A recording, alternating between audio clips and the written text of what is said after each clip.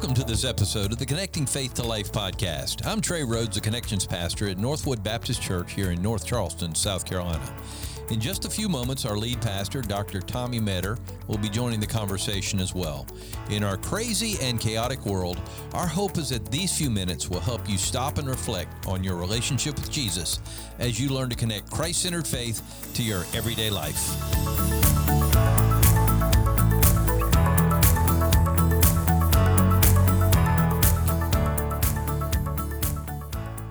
We are already at episode 138 of the Connecting Faith to Life podcast, and it's great. Some of you are going back and listening to all of them, and that's a great opportunity to really learn a lot. And actually, I probably would learn a lot myself by going back because I don't remember everything I hear. I don't remember everything we said. Yeah, well, I know I don't remember everything I say. It's a lot of words. My wife has to remind me, "Do you know what you said?" Sometimes I don't even know what I say. So anyway, get the word out, Facebook, Twitter, on the Instagram, text, however you do it, and just let our reach go out and start to reach people out there that can really be impacted by what is done on the podcast here.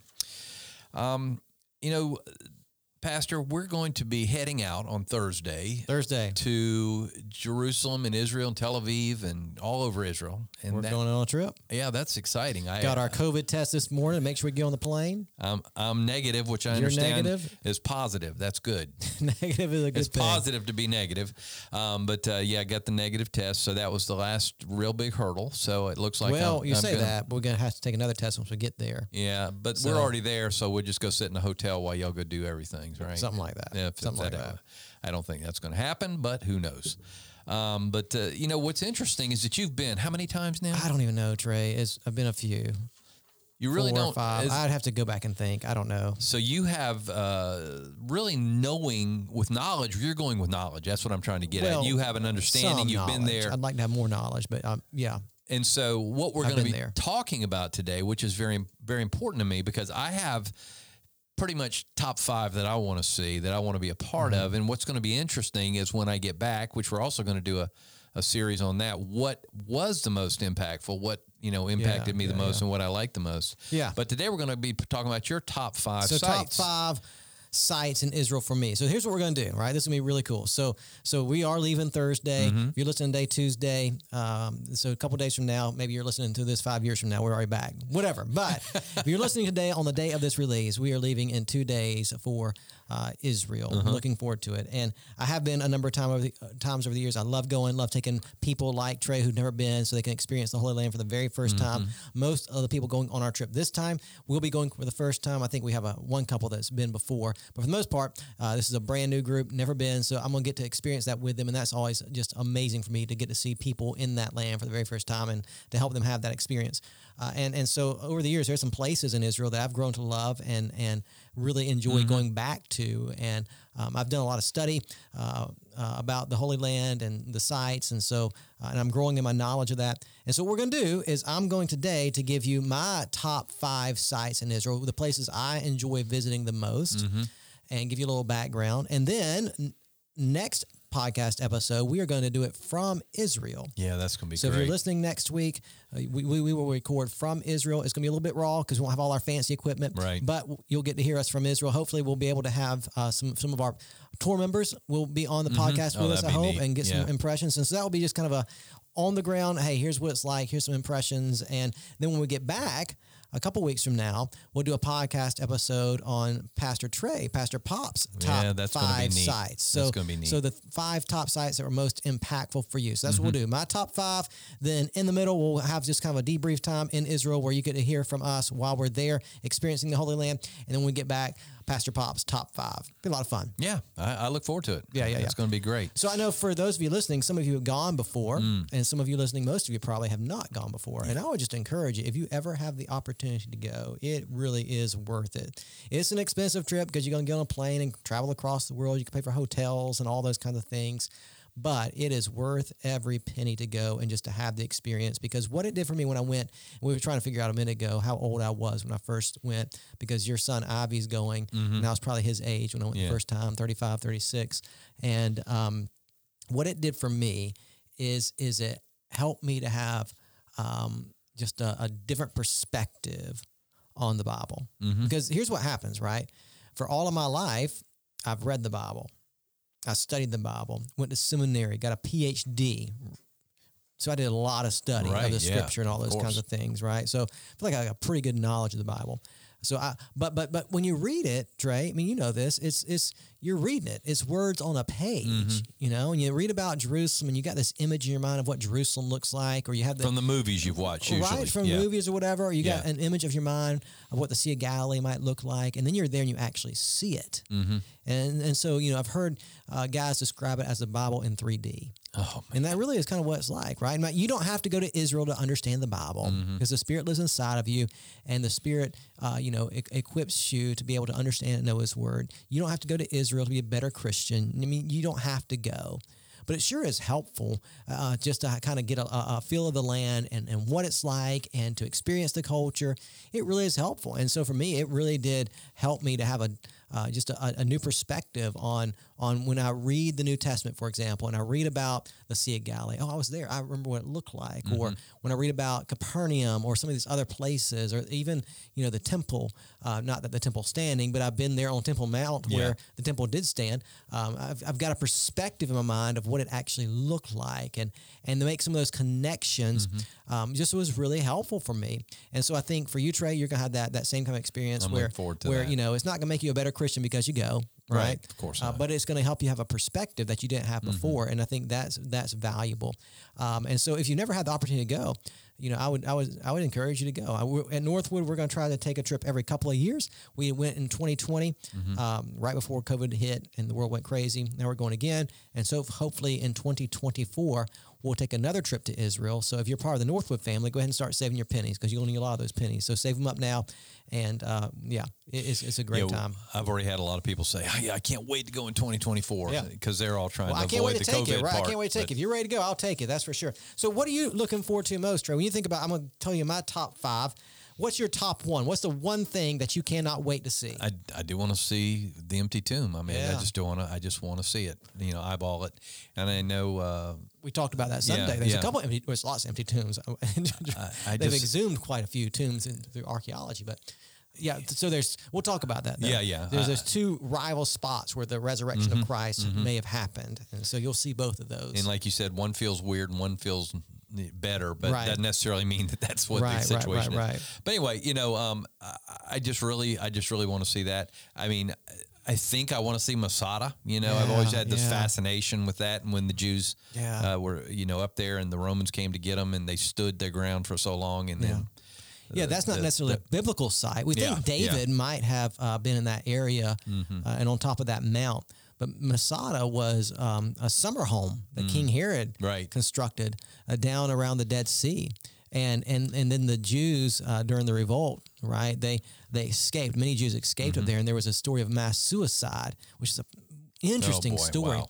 So it's got an interesting story, and then it's just beautiful because you're in the middle of the desert. There's nothing but dirt everywhere you look, and you've got these big. I'd never been anywhere like that in my life. I don't know if you've ever been where like all that kind of desert stuff, but to me, there's this unique beauty about it because it is dirt everywhere you look. In the middle of this dirt is an oasis, the Dead Sea, but it's not really an oasis because it's the Dead Sea. You can't drink the water. You can only look at the water. You can float in the water because you know the salt concentration is so high. Nothing lives in the Dead Sea because of the salt concentration. So you have this oasis that's really not, but it's pretty. I do want to see the Dead Sea. I want to see Sea of Galilee. That's one of my things. And it's gorgeous. I'm interested just to see. I know that you've put up pictures, but Gordon's Calvary. I want to see that. Because that was a secondary one that they've come up with. And anyway, just some things that I've always wanted to be about. And also this thing of I've heard that it's so much smaller than you think it is. You imagine, you know, we're gonna. And it was a day's walk too. Well, you can almost from Jerusalem see these things were a day's walk, and you know, just those kind of things that it just kind of put a lot in perspective. I think Israel is a very small country. I want to say maybe it's the size of Rhode Island or one of those smaller states or something like that. But it's a very small country. And so we will see a lot of that small country. And we'll go from Galilee down to Jerusalem, which is about an hour and a half drive. And so be fun. And then cars have made it even smaller. You know, they used to have to walk everywhere or ride a donkey. But anyway. All right. Well, Pastor, let's jump right on and give us some top inputs. 5 sites. And we're going to do a countdown here. 5, We're going to 4, go 3, 2, 5, 4, 1. 3, 2, 1. That means your your least favorite. Not least favorite, because How do we it's my say that? top 5. Least of the 5. Okay. Least of the 5 top. All right. Anyway, we'll do it. First one is this. I don't know if that came out right, Pops. We'll roll with it. Top 5. These are my top 5. Start with number 5. All right. And we're going to start with number 5, and that is the Western Wall. Yeah. So you've heard about the Western Wall, haven't you? Yeah. Back in the old days, it used to be called the Wailing Wall. And so this is a Western Wall right there at Temple Mount, right? It's actually a retaining wall. And so King Herod, you remember the story of King Herod?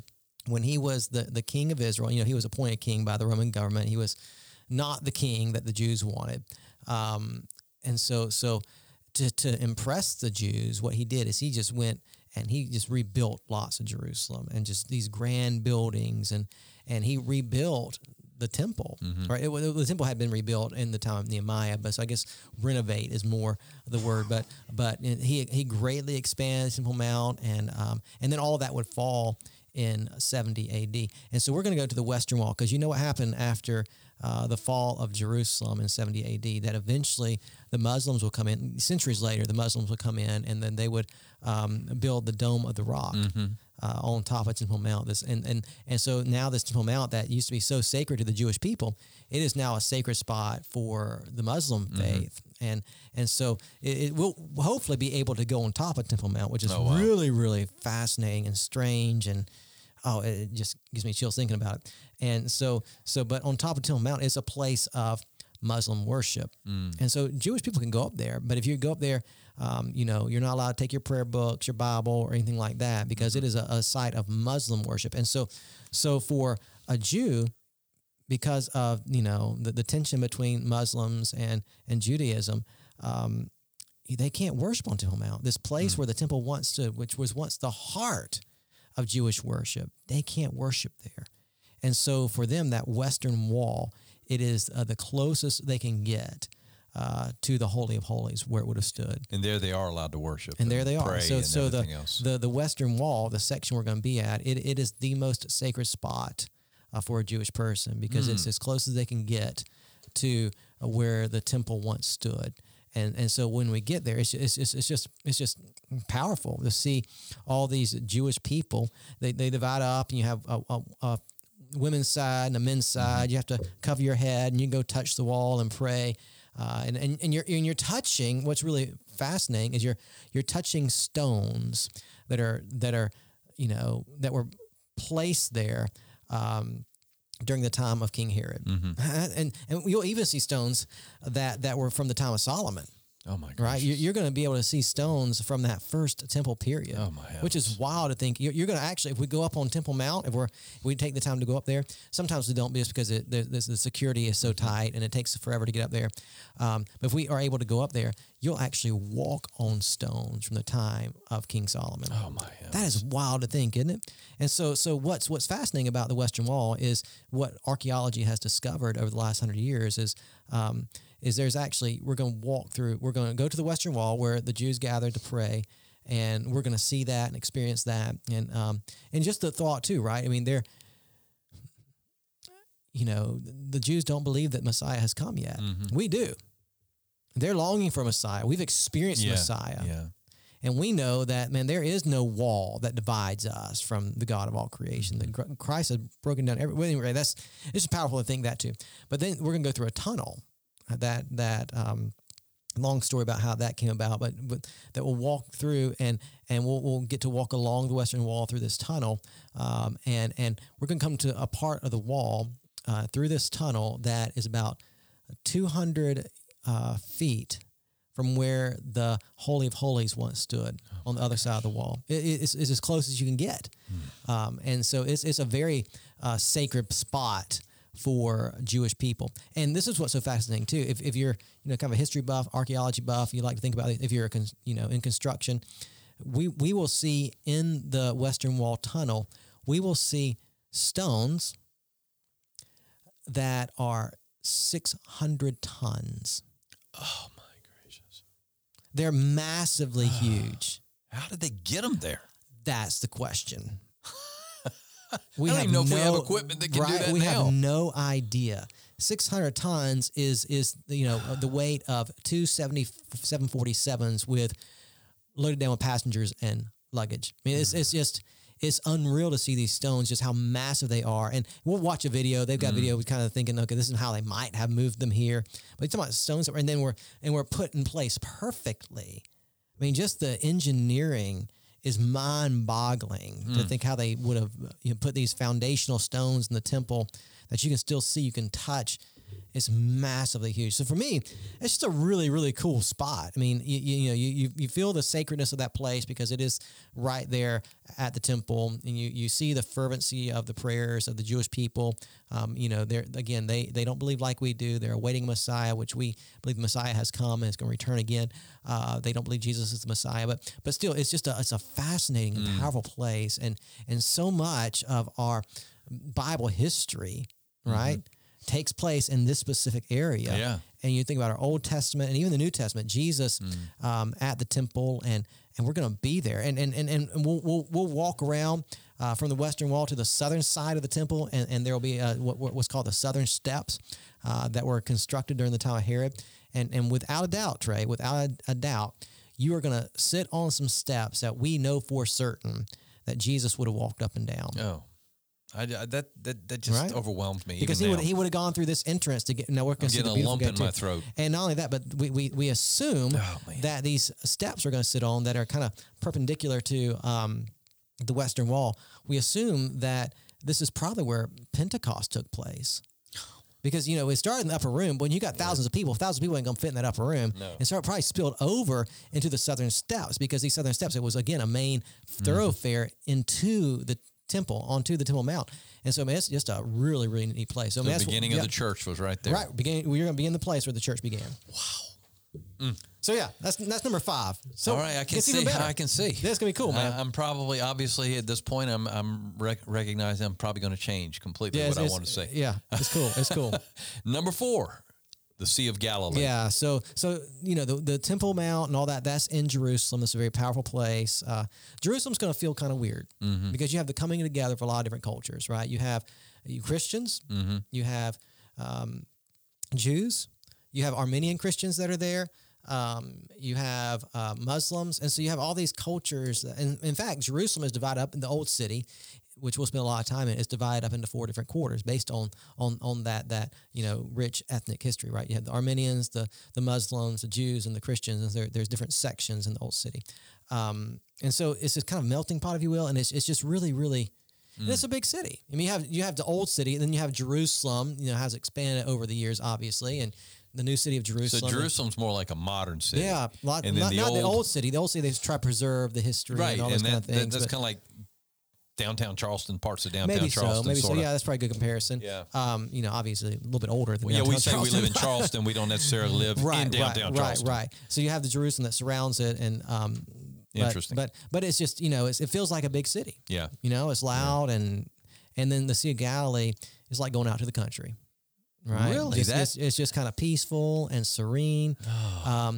Jerusalem, right? You're getting closer to that Dead Sea area, right? So you're getting further and further into that more arid climate, that more desert kind of place where up in Galilee, which is amazing because you're not that far away. You're only an hour away, but the way that the terrain changes is really, really wild. You're up in the hills of Galilee. I mean, you've got just a lot of greenery. Even when we go in, beginning of March, you'll see a lot of green grass and trees, and it's just really, really beautiful. And then, you've got all these different hills, right?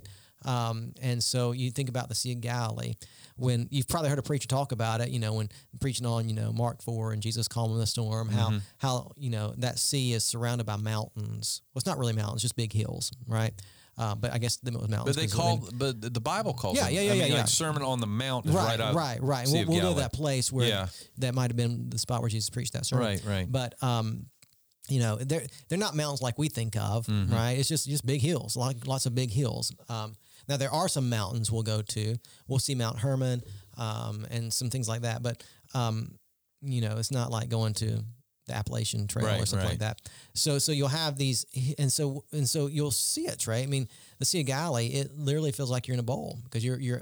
What's going to happen? We're going to go to Sea of Galilee. We're actually going to stay in a hotel that's on the Sea of Galilee that you're going to be able to get up in the morning. You're going to be able to walk down to a boardwalk, and you're going to be able to watch the sunrise over the Sea of Galilee, which is absolutely amazing. It's a wonderful experience just to stay at that hotel, and you're right there, man. Yeah, you can look out your window and see the Sea of Galilee. It's just really, really cool. And we'll get on a boat, which is just really cool. We'll get on a boat, and we'll ride out into the Sea of Galilee. Now, that's a fun experience. What's helpful for me being on the Sea of Galilee is it really does put things into perspective. You know what I'm saying? You're going to get to have a sense of what it was like for Jesus and his followers, his disciples, to be on that sea, crossing from one side to the other side. When we're on the Sea of Galilee, I'm going to be able to point out to you over in this region is the region of the Gerasenes, and over this region is the region of Capernaum. Over this region, is Bethsaida, or whatever the case may be. And from the Sea of Galilee, you're just going to get perspective. You're going to be able to see, okay, here's all those places that are talked about in the Bible. And it's just going to be powerful because for me, on the Sea of Galilee, that's where things started to come together. Okay, I can see how Jesus would have traveled in this land. I can see how he would have gone from this side of the sea to that side of the sea. And so that was just really helpful for me just to put things in perspective, right? I think about the Western Wall. That's just a really unique place and just kind of, very moving when you see the people praying there. But the Sea of Galilee was more of this really just helps me see things from perspective. And it's just a neat experience. We'll have a time on the Sea of Galilee where we worship together, where we read scripture together. So that's going to be really powerful as well. But it's just a really neat experience to know that I am on the sea that Jesus calmed. Right. That's again so much of our Bible history, especially our New Testament gospel history. It happened right here in this area. Right. This was where Jesus camped out. He went down to Jerusalem, obviously, but most of his life he spent right around this area, ministering and those kinds of things. And so it's just going to be a really neat thing to be right there on the Sea of Galilee, and just the beauty of it. Right. You're really going to enjoy it. Number 3, and this is an interesting choice. I would have never even thought of this one. House of Caiaphas. Well, you know who Caiaphas was, right? The definitely high priest. Yep. So this is why this place is so interesting, because this is the place where Jesus was taken on the night of his arrest. So when they arrested him, that's where they brought him. He went to the house of Caiaphas. Okay. Right. So there's a church built over. They have done a significant archaeological work in this area. They have uncovered the remains of the house of Caiaphas. And so you'll get to see those remains. And they've built a church over time, because that's what they do, is they build churches, which that's another story for another day why they do that. But they built a church right there to commemorate that spot, and you'll get to see those remains. Okay, when you talk about these churches over top of these places, this is like, what, Catholic churches, Armenian churches? Primarily Catholic churches, but sometimes you'll see some other churches as well. So here's the reason why. When these places began to get uncovered, I mean, even before, we're talking about even back soon after the ascension of Jesus Christ, believers started commemorating the spots. So that's been going on for a long, long time. And then what happened that really kind of brought on the building of churches over these spots was Constantine's mother, Helena. Okay. She took a trip. She was a fervent follower of Jesus Christ. She took a trip to the Holy Land and talked to believers about where some of these sites were. And so the response was, okay, let's build churches over these spots to commemorate the sites, right? And so, for example, we'll go to the Church of the Nativity in Bethlehem. That Helena, right? She led the construction of that, and also the Church of the Holy Sepulchre. Right. Those churches are extremely old, right? So you think about the Church of the Nativity, I want to say it was 325, 330 A.D., Gracious. right? And the Church of the Holy Sepulchre was built just a little bit. Now, the original facilities aren't there, right? Because you had lots of wars, and those things have been burned down. And so, the churches we're going to be in are largely from the Crusader period, when the Crusaders went back in to recapture Jerusalem after it had been under Islamic rule for so long. And so most of the churches we'll be in. Now, we will see remains and parts of these churches that are from, that early time period. But most of it today is from the Crusader period, which is still really, really old. But so if you think about it, it's weird to go to a spot and see a church, right? but we're thankful because that's the way they preserved the spots. I was going to say that preserved it. They preserved it. And so for centuries, we've been able to say these were the spots. And we don't know if these are the exact places. Now, the House of Caiaphas, we've done significant archaeological research there. We know that. So a lot of these places is probably pretty close. You know what I'm saying? And so, we kind of take that in mind. And so you have the House of Caiaphas. What's interesting there are really two things. Is one, in the House of Caiaphas, we're going to go down to a dungeon. And it's probably the dungeon where they held Jesus before he was taken to Pontius Pilate. That's going to be interesting. I'm shaking my head right now. Y'all can't see. I'm just incredulous. Yeah. So that's where they kept the prisoners. And so in this dungeon, Jesus Christ was probably held before he was taken before Pilate. And then you're going to go outside of the Church of Caiaphas, and you're going to see these ancient stairs. There's no doubt in our mind that when Jesus was arrested, that he walked, because this was the way from the Garden of Gethsemane back into Jerusalem proper and back into the House of Caiaphas. Jesus would have had to have walked up these stairs.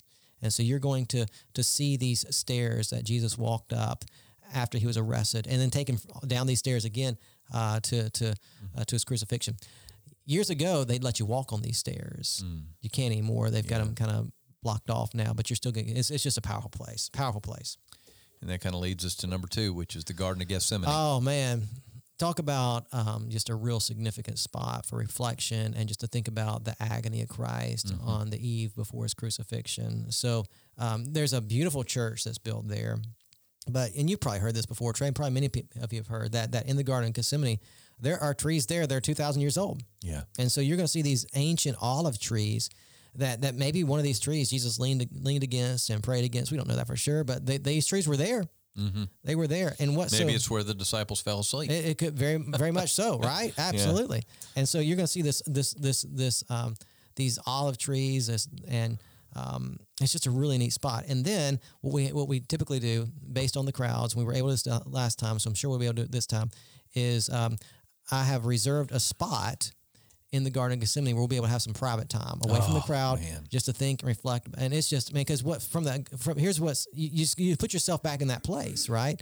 And think about Jesus being in that garden praying, Father, take this cup from me, not my will be done, but your will be done, right? And from the Garden of Gethsemane, you can look over and you can see, the Kidron Valley where Jesus would have walked through, and you can see the walls of Jerusalem, and you can see the Temple Mount. And Jesus would have been able to look from the Garden of Gethsemane. He'd have been able to see, probably not nighttime, it had been dark, but right across the way, there would have been the temple, right? And just, all that was going on with temple worship and all those kind of things, or worship at the temple, and then knowing that he was going to die the ultimate sacrifice. It's just a powerful, powerful place. That for sure is my number 2 place in Israel, is to be in that garden and just reflecting on what Christ has done. And I think every trip I've gone on, people just, that's just a moving moment for most people, is just being in that Garden of Gethsemane, knowing that Christ, agonized with the Father over his death in that garden. It's powerful. To be able to read John and Luke. Oh, man. Yes, absolutely. Absolutely. And then the number 1 place is, and I would say yes to this, Church of the Holy Sepulchre. Yeah, this is going to be a neat place. So the Church of the Holy Sepulchre is the place that marks the spot of the crucifixion and resurrection of Jesus.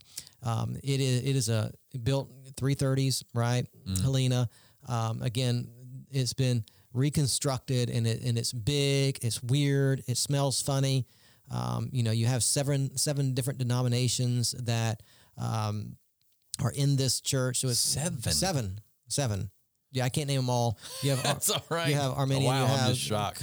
Egyptian Coptic. You have Roman Catholic. You have Greek Orthodox. I can't remember all of them, but it's just a wild place. And so remember, we talked about this Sunday morning. I brought this up as an illustration. We had because it just feels weird. There was a British general, Gordon, who saw it and said, no, that can't be it. And so he marked another spot, Gordon's Calvary, that's a little bit further away, that there was a rock formation that looked like a skull, and then a tomb right around it. So this must be the spot. And so he claimed, and so they commemorate that spot as an alternate to the Church of Holy Sepulchre. And we'll go there, and it really is nice and beautiful and pretty, and there's a nice, beautiful garden. I mean, it feels right. but it's probably not right. Right. We are pretty confident based on, and I'll talk to you more when we get to Israel about this, and God probably will too, about why this more than likely is a spot. It doesn't feel like it because of all the hoopla and all the, religious stuff, right? But you're going to be in the spot where most likely Jesus Christ died and then rose again. And it's not going to feel like it. You're going to say, this can't be the spot, but it probably is. And just a story, I mean, obviously the story of the resurrection is the most powerful story in all of history. Of course. But the story of the Church of the Holy Sepulchre is a fascinating story about how Helena founded that. We're going to go into a crypt in the Church of Holy Sepulchre where she found 3 crosses. And she said, this cross right here is the cross of Christ. Now, do we know that for sure? Yeah. No. But we'll be able to see part of that cross that she found back in the 300s. Man, oh man. Yeah. And then you will also see where the spot that's Golgotha. And you're going to see this rock formation that more than likely was Golgotha. And it's a powerful place. It's a strange place, but the story around that church and how that church came to be, and it's going to be a powerful story. It's a crazy, crazy place, but a very important place because it does commemorate the death and resurrection of Jesus. So, man, it's going to be wild. You talk about weird, but where I used to live was Mount Pleasant. Just saying. Yeah. And there are places in Mount Pleasant that I used to go to that are nothing like they were when I was a kid. Yeah. So I mean, just because it feels weird doesn't mean that it's not the same place. Yeah, that's exactly right. That's exactly right. Well, Pastor, this has been just, even for me, we've talked, but eye-opening just to what to look forward to and what to expect. So, and we got an exciting week next week. Don't miss it. Yeah. And so get us ready for that one because, man, I can't wait. Yeah, so part of the reason why I wanted to do this today was just to give you a taste, right? That man, we're going to go on a great trip and we're going to report back to you some. And, if you've never had the opportunity, hopefully this will give you kind of a foretaste of what it's like to go over there. And if you're ever interested in going, let me know. We want to help you to get there. But this is helpful for us because it does help us remember that there really is a place where Jesus lived and walked and died and rose again for us. And that's really cool to think about. So I hope this has been helpful for you today. If it has been helpful, go ahead and hit that subscribe button so you can have new content delivered to your device every single week. Leave us a 5-star review. That helps us to get word out about the podcast. And as always, we hope today's episode has helped you connect faith to life.